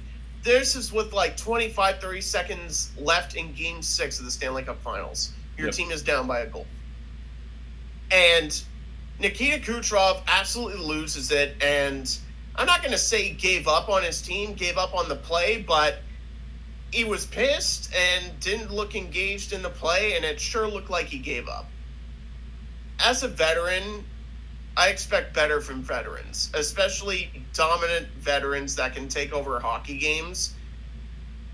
You never quit on a play, especially if your team is down by a goal with 30 seconds left in an elimination game in the Stanley Cup Finals, and they need you to produce. The last thing you can be doing is throwing a hissy fit. Mistakes happen, even in the Stanley Cup Finals. Set a better example. And I'm sure Nikita Kucherov, this is a mistake, and you'll learn from it. But just a word to everyone out there. Don't quit in a moment like that. That's the worst thing you can possibly do. Yeah, I mean, well, we're going to get into Game 6 in a little bit, but well, I guess we can get into it now. But yeah, it wasn't a great look, I will admit. But yeah, I just wanted to mention it because I feel like it's an anecdote that, unless you saw Nasher's tweet, you probably wouldn't have realized. I didn't until I saw it personally. Yeah, I mean, but like I don't know if it's necessarily like something that's like huge. It wasn't like a Tony DeAngelo throwing the stick at Brad Marchand. He could have done worse things. I definitely agree with that. But it's just after everything that been through, those back-to-back Stanley Cup championships, and the way he was able to deliver in clutch situations throughout those playoff runs. Right. Like, he knows better than that. He doesn't need to do that. Yeah. It was just surprising that a guy who knows better and knows that he needs to be a leader on the team would just flip out like that in the dying seconds of a crucial game. Yeah, I guess that is fair. But, like, I don't know. Just even go on the ice and do something, back check, forward check, create something. But the last thing you can do is get frustrated in a moment like that. Find a way to contribute. Even if you're going off for a line change or whatever, don't be all pouty on the bench. Be a good team player. Get the bench energized or whatever. Bring positive vibes however you can. Just be a good teammate. You don't like to see professionals just lose it like that. Yeah, I guess that's fair. Apologize for the noise. Of course, that's because I was looking at a box score while it was going on. The box scores have pop-up ads now. Holy hell. Exactly. I know, it's crazy. What a world we live in. Hopefully that doesn't happen again, but it might. Yeah, game 6 happened. Tampa takes an early lead by Steven Stamkos. And then in the second period, Nathan MacKinnon scores, because of course he does. And then the game winner was granted to Arturi Lehkonen as well. Actually, I should mention that, I guess we'll talk about Nashville's side of things eventually, because I'd imagine Philip Forsberg's going to be traded. What happens with Philip Forsberg, then we'll talk about the McDonough stuff and whatever later. Because there's still time for Nashville to do that. We have a whole off season to get to Nashville. Yeah, we'll have a whole summer to do that. Exactly. Yeah. So anyways, Arturi Lehkonen gets the eventual game winner. In the second period, there were no scores in the third period, although it was like Tampa had a lot of chances during that time. So yeah, it was definitely an exciting game, even though it doesn't seem like it. But yeah, I think it was just like you were mentioning, like, I mean, Tampa was most of the team was banged up, as you're saying, like, you know, Kucherov is just given up and all that stuff. So yeah, I just think, like, overall at the end of the day, it was just that Colorado just had a better team, and that's ended up what's happening. I was excited for this because it's like, you know, I felt like, I had predicted Colorado was going to win the Cup the last 2 years. They were my preseason pick the last 2 years.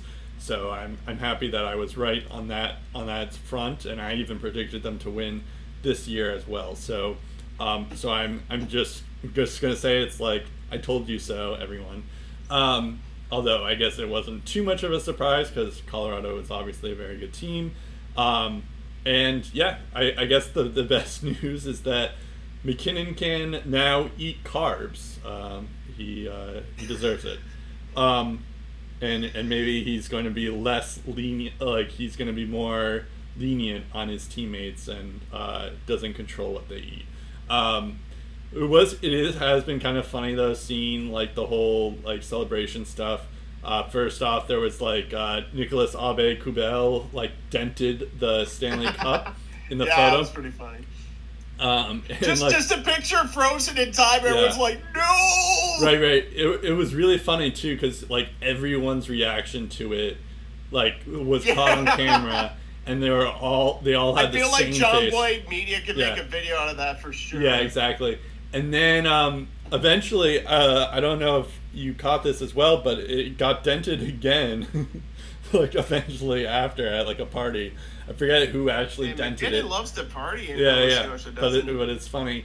And then during the parade, Bo Byram was lost for a second. Like the security guard didn't even know who Bo Byram was. Like he thought it was a random fan. It's just like no, this is actually like one of the future of the Colorado Avalanche. So he was a healthy scratch on a playoff run. He counts. He's a part of the team. Yeah, he's a part of the team, but it was just funny. And then like you could see like a drunken Gabe Landeskog. It was kind of like a good time. And then, we were right that Cale Makar ended up winning the Conn Smythe. And it said win or lose, by the way. He was going to win. You did say that. I would imagine that would be the case, too. But, yeah, that's nice. I think he's also, like, one of the first, maybe...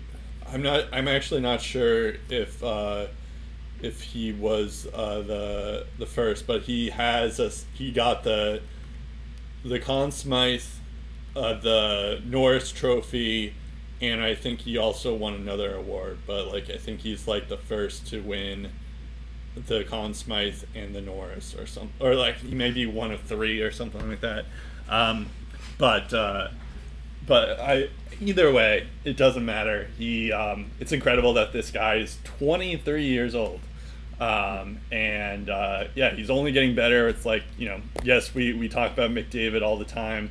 We're still not on still not on this level, but I think we're pretty close now. It's like, we could be talking about like the future, like the modern day Bobby Orr, around here. If he plays, he's the Connor McDavid of defensemen today. Yes, but he's miles ahead of everyone else. Yeah, I mean, but I still would rather have McDavid no on my team. No disrespect to Edmund or Yossi, but I mean... Oh, yeah, of course. Like, just the things that he can do on the ice, his goal-scoring prowess, the way he sets people up, like, my God. And he's great defensively, too, not only that. But, and he's only 23, 24 years old, too. That's what I just said, yeah. But, exactly.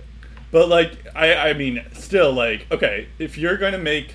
let's say the NHL disbands and they make a new league, and you have the first overall pick. You're the the Buffalo Sabres. You have the first overall pick. You can pick anyone in the league. Are you going with McDavid or are you going with Makar?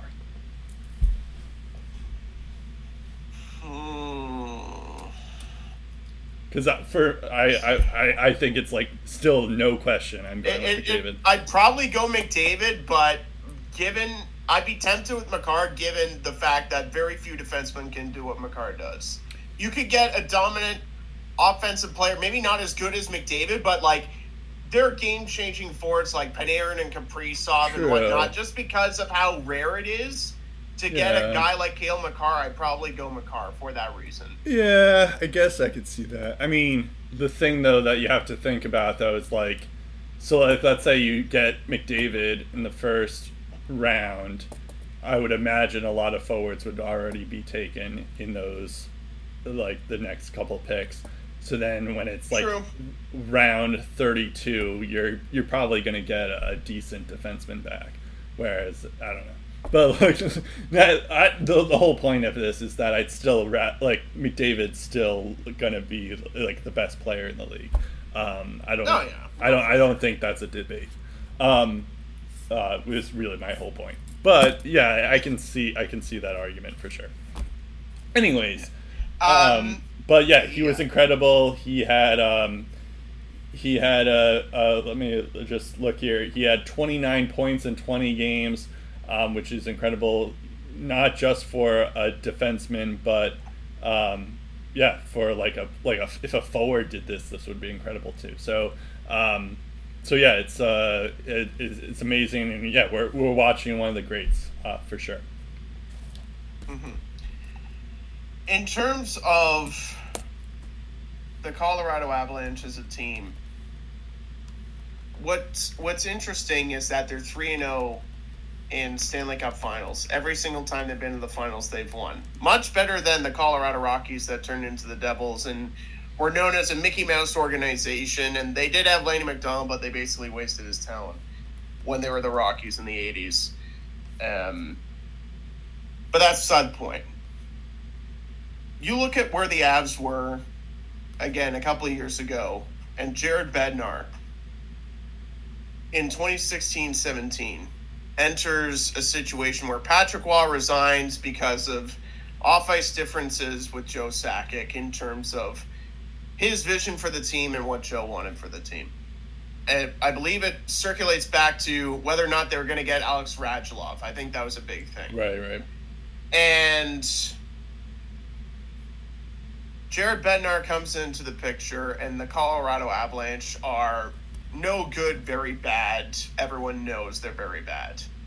And they don't even get the first overall pick or the second or the third. They get the fourth. And they were clearly in dire need of the first overall pick. And they luck out and get Cale Makar. And then things turn around the next year. They trade away Matt Duchene for a fortune to Ottawa. We all know how that trade goes. They get some pieces that are part of this championship team now. McKinnon bounces back. Rantanen emerges. Landeskog bounces back. Somewhere along the line, Cale Makar blossoms into the defenseman we all know today. Andrei Burakovsky had some challenges. He comes into the mix. Valery Nichushkin gets bought out by Dallas. I think there was his final season in Dallas, he didn't even score a single goal for them. And all of a sudden he turns into this solid secondary scorer. Nick Aubé-Kubel, a waiver wire pickup, plays a pivotal role going from Philly to Colorado. You look across the board. Jack Johnson's the Stanley Cup champion, people. Wake up and smell the roses, smell the coffee. Jack Johnson's a Stanley Cup champion. Eric Johnson, who was a first overall pick in a year where I think Jonathan Toews was second or third overall, finds his way in Colorado. He's been through so many ups and downs. He's a Stanley Cup champion. And Darcy Kemper, after losing his gig in Minnesota, becoming a backup, finding his craft, going to Arizona, the ups and downs there, finds his way to Colorado, wins a Stanley Cup. You look at the triumphs and tribulations with this Colorado Avalanche team. There was so much heartache around the dressing room. All you had to do was look around and look at the stories of all of these players and how they have grown as a group in a short period of time. This is what I love the most about Stanley Cup championship winners is you look at all of the stories, how they went from here to like where they were 4 years ago, or even beyond that. The path that they took to get here to become champions. There are so many success stories with this Colorado Avalanche team. They're such an easy team to love. And hey, Nazem Kadri, career year, contributor in the playoffs, scores the game winner in Game 4 to give them a 3-1 series lead. No longer a playoff liability, could easily get the contract of his life in the offseason too. There's just so much to love about this Avalanche team. And before we get to how their team's going to look like moving forward, just take a moment and appreciate what Colorado was able to do. Yep. They were, for a while, despite a mediocre start, like the first 5-10 games were a mediocre start, they figured it out. They got rolling. They didn't look back. They almost won the President's Trophy. Obviously, they didn't have as tough a road to get here as Tampa Bay did, but they still faced off against some pretty good teams. They took down McDavid and Draisaitl. They took down a balanced St. Louis Blues team as well. And Nashville, they handled with ease despite a few hiccups. But either way, the Preds had a lot of good feel-good stories there, and they swept them in the first round too. And you go into Tampa, and while games 3, 4, 5, and 6 were evenly matched, the way they took hold of that series in games 1 and 2, especially game 2, these guys proved that they belonged against the best, and they proved that they are the best team. Yeah. So congrats, tip of the hat to Joe Sakic, Jared Bednar, to everyone in the Colorado Avalanche on a terrific, terrific season. They deserve the win, and it's a historic moment for a franchise that definitely had a rich history at the start, has gone through a lot of pain since Joe Sakic retired, and now with him as the GM, they're on top of the hockey world once again. Yeah, it was interesting. Cale Makar said that the Lightning were trying to go for a dynasty, but the Avalanche were going for a legacy. And I thought that was a really fitting quote and really the tell of the whole story. It's the Lightning also had, obviously they had LeCavier and Martin St. Louis back in the day, but yeah, the Avalanche were like the team in the 90s besides the Red Wings, of course. So I thought that was fitting. It's also kind of cool that, like, you know, we always talk about how Yzerman's this like great GM and he knows what he's doing, but it's somehow like fitting that like the Sakic and Yzerman rivalry it continues now. It's like, okay, yeah, well, even though Yzerman isn't with Tampa, like, but largely the success of the Tampa Bay Lightning was off of Yzerman's shoulders. Right? Exactly, and even better, like Yzerman is now the GM for the Detroit Red Wings. So it's like once, like I have no doubt that Yzerman knows what he's doing in Detroit. So it's like we could eventually maybe see a Detroit, Colorado Stanley Cup Finals, where Yzerman and Sakic are the GM. Which never happened because they're in the same conference. Right, exactly. So it is kind of cool that like the two captains of that big rivalry in the 90s is like they're also really good GMs. So it shouldn't be surprising, but it's kind of amazing that it's happened that way. And the fact that Joe Sakic was willing to go all in with this group, like, no first, no second, no fourth this year, who cares? No second, no fourth next year, who cares? No second, no third, no fifth the year after that, who freaking cares? They won the cup. They did what they set out to do, and he believed in this group. And you could just see them all celebrating. They celebrated like a team. Yep. I mean, to be fair, it's like most Stanley Cup teams don't have their first or their second or their fourth. But yes, I totally agree that it's nice. And of course, like, you know, I think the other note before we get into their free agents and what they're going to do in the offseason, you know, it's like, they benefited a lot by, like, not every team can have a guy as talented as Cale Makar or Nathan MacKinnon or even Landeskog and Rantanen, or Kadri or, you know, any of the, like, they have a lot of very, very good players. But it was impressive because, like, I didn't feel like there was a weak link at all during this playoff run. They're like, very well balanced. They're still like lines. Like, of course you have like elite superstar players in those guys I just mentioned, but you also had like Valerie Nichushkin, who played it lights out on a dead foot basically. JT Compher had his moments. Eric Johnson is an incredible defenseman or shutdown defenseman. They didn't have Sam Girard. I think, had the OT winner in Game 1, and I think he was playing on a broken ankle? Yeah, something like that. Yeah. You know, Darren Helm got a game winner for the OT one of these games. Like, I forgot he was even in the league. Darcy Kemper and Pavel Francouz kind of like split the whole net, like the entire playoffs.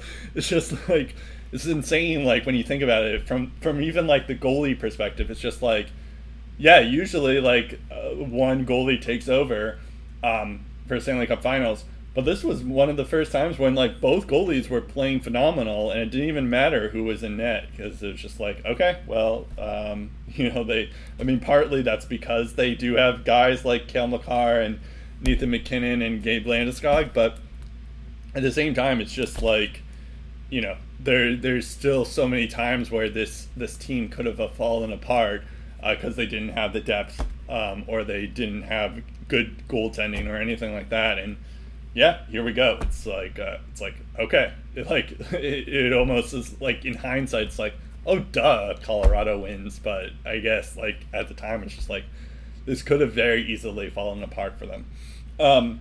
In terms of their free agents, they actually have a lot. Not to mention the fact that they have to consider the fact that Nathan MacKinnon's going to be a free agent next year. He's on the best contract in the league right now, and that's about to change next year. So that's something to consider. He's making $6.3 million right now. So the good news, though, is that they still have like a lot of cap space. However, they have Burakovsky, Cogliano, Darren Helm, Nazem Kadri, Val Nichushkin, Nico Sturm, Jack Johnson, Josh Manson, and Ryan Murray and Darcy Kemper, all as UFAs. In terms of RFAs, you have Nicholas Aube-Kubel and Arturi Lehkonen. So, I mean, ideally when you look at this, it's like Kadri, they probably should focus on signing him, but he's probably going to go to the open market. I would imagine Cogliano retires, Darren Helm retires. probably Ryan Murray retires. Or actually, I don't know. He's 28 years old. Jack Johnson's going to retire probably. So you have those guys that are, they're 35 years old, and they just won the cup. They have nothing else to prove, so they're probably retiring. But Andre Burakovsky, I could see them signing. They probably should sign Arturi Lehkonen because he was a revelation in these playoffs. He kind of deserves a contract now. Abe Kubel, I'm still not really sure what they're going to do with him, but he's an RFA, so maybe they'll get him to a team friendly deal. But yeah, I kind of go and Darcy Kemper, I could see them maybe holding off. As I mentioned, yes, Darcy Kemper was pretty good in the playoffs, but it's I don't know. I feel like they could do better. I'm not sure. I feel like he could get more in the open market because there's always a need for a goalie. So maybe they hold off and find another goalie that could be even better. But yeah, I don't know. When you ask if they can repeat, I don't know. It's still tough just because of those free agents. I'm already expecting Kadri is not going to be on the Avalanche this next year. And that was a big reason why that was their X factor. So yeah, I'm not necessarily sure if they will make it to the Stanley Cup Finals. But at the same time, as I was just mentioning, it's Makar, McKinnon, and Landeskog and Rantanen are the top 20 best players right now. So and two of them are top 5. In Makar and McKinnon, so yeah, I think it's I could see it happening where they it wouldn't shock me, but because they have so many free agents and they have that looming contract extension for McKinnon, they have a very, very, very interesting offseason for sure. It might be a short-term gamble, but I think they keep Darcy Kemper, and here's why. Okay. Similar to natural center depth in the UFA market, slim pickings for legit starting goaltenders that are coming off of pretty good seasons. Obviously, Darcy Kemper with 37 wins and a .921 save percentage and a respectable workload in terms of shots faced and shots stopped. He's probably going to get a lot of money because outside of him and Jack Campbell and Ville Husso and Marc-Andre Fleury, if he decides to even play next year, that's basically the tippity top of the goalie list. And Ville Husso is basically just have one great season as a starter. That's all you have to base it on. And Jack Campbell, it's 2 seasons as a starter now for a guy who's mostly a late bloomer and a backup. And now 30 years old, only 2 years younger than Kemper. Maybe I keep Kemper on a 2-year deal if he's open to it, maybe 3. It all depends on the goalie classes moving forward and whether or not they could get a better option. But they already have Francouz locked up for the next 2 years. I think he's a solid plan B. I don't see him as a solid, reliable number 1 starter. So I think they find a way to get something done with Darcy Kemper if they can. That's first thing.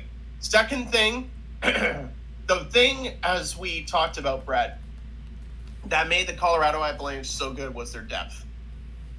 And you've got a lot of depth forwards to keep. Burakovsky, I think, is a guy that I think he fits the system. He's had a couple of good seasons in Colorado. I think he can continue that. And he is a guy I would probably try to keep around. Same with Nichushkin. I think he fits their system very well.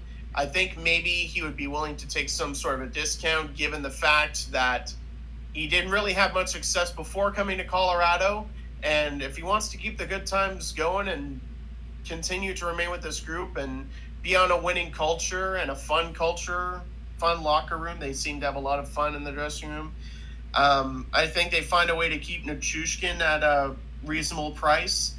Darren Helm at 35, probably gone. Maybe they keep Cogliano, but probably on a 1-year deal if the price is right. Lehkonen I would also keep around. Obey Kubel, perhaps. He would be a guy worth keeping around. And with Nazem Kadri, I think he's going to get so many good offers that one of them he just can't refuse. Maybe from likes of Boston or Pittsburgh or whoever's in need of center depth and has the money to fork it over.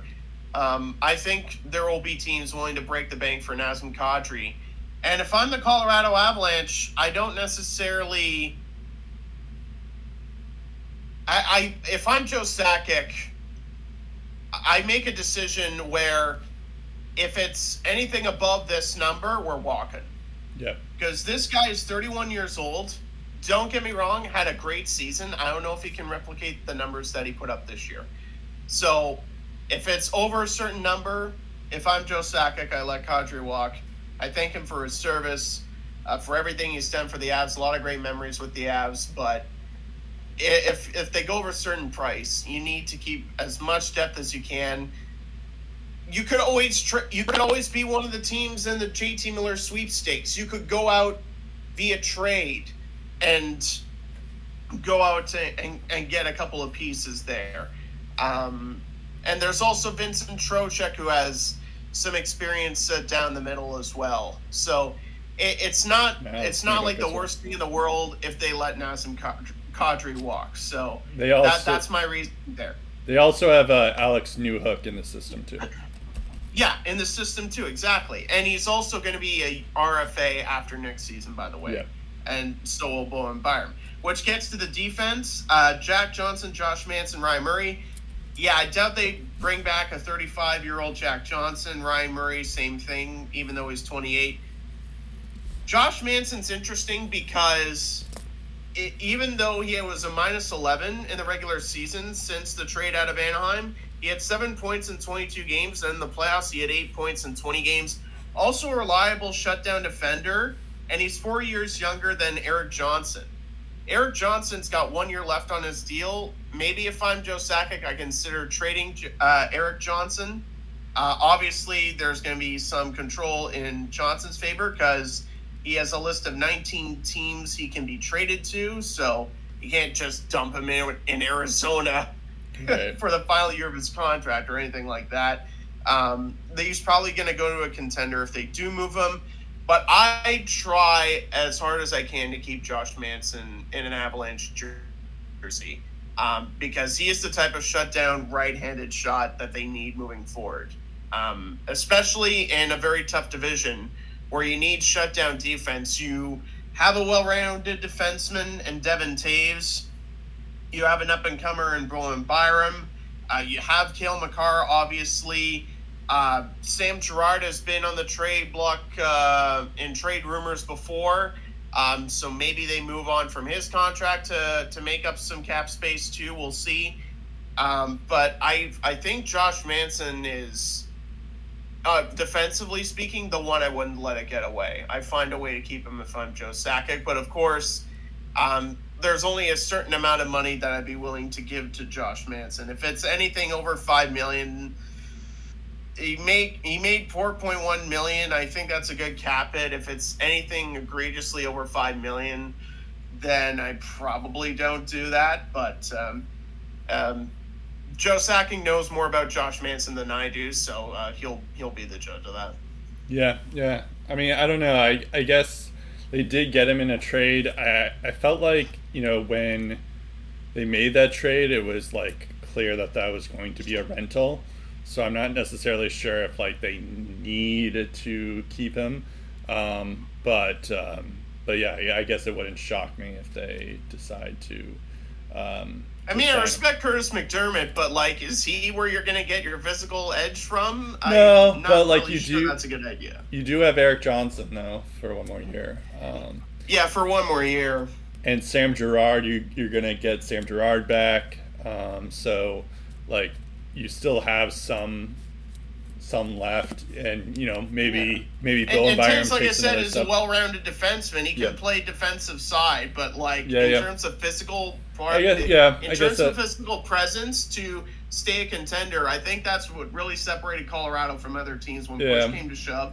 is they had a guy like Josh Manson in the mix. Yeah, I guess that's a fair point. I don't know. I think you could still like find guys without it. Like Bowen Byram, if he takes another step, he's supposed to be like a heavy hitter type player, but who also has some offensive attributes as well. But yeah, I see what you mean. I guess, but I don't know. I don't know if you necessarily need Josh Manson. That's my point. Yeah. All right. So yeah, we asked, do we think the Avs will repeat? What does their offseason look like? So yeah, I guess we didn't really answer that or directly, but do we think the Avs will repeat? I think it's to be determined, honestly. I would need to see how their offseason goes before I can make that honest I guess I think Tampa, in terms of whether or not they can return to form and be as good as they were over the past 3 years, it also depends on their offseason and what they do as well. Okay. There's a lot of balls in the air for both of those teams. I feel like that's a cop-out, so I'm going to say yes. No comment. Yeah. So I understand what you're saying, and I did kind of say the same thing, but I'm going to say yes. I think the Colorado Avalanche are going to figure this out, and they'll be back. Especially since it's like McKinnon and Makar and Landeskog are still pretty young, so I would not be shocked if we see them back. And at the very least, and it might be a cop-out just to even say this. Yeah. Regardless of what the other teams in the Central do, Colorado is still the front runners, regardless of what happens. I think they're going to keep most of the guys they need to keep. There will be a couple of key pieces that are gone, but I think for the most part, they're still the favorites to take the Central, and they'll be in a good spot to definitely repeat. I don't know if they will. It could depend on a couple of key pieces, maybe moving away or staying put. But yeah, that'll be for the offseason to decide. So I can't necessarily say, but I would say if you ask me today, I would say above 50% that the Colorado Avalanche are in the Final Four next year at least. You no longer have copped out. You've copped in. I gave you somewhat of an answer, a half-assed answer. So take it for what it's worth. Okay, so that's about does it for us here. Next week this Thursday is the draft. So that's exciting. And then free agency is the following week. So it's like we're still in the thick Wednesday, of it. July 13th. Mark your calendars, folks. Yeah. It's gonna get rowdy. Yeah, we're still in the thick of it. Momentarily. It is interesting though, because like July 1st is usually the free agent day. So it was a little strange to when July 1st happened, I was just like, oh, right, like free agencies, like the draft hasn't even happened yet. So it'll be interesting for sure. Okay, that about does it here for us at Lace 'em Up. You can follow us on Twitter at Lace Up Podcast. Our Facebook is Lace 'em Up. And yeah, you can subscribe to us on iTunes, Spotify, wherever else you get your podcasts. I'm Brett Duboff. I'm Steve Ellsworth. We'll talk again in episode 328 of the Lace 'em Up Podcast.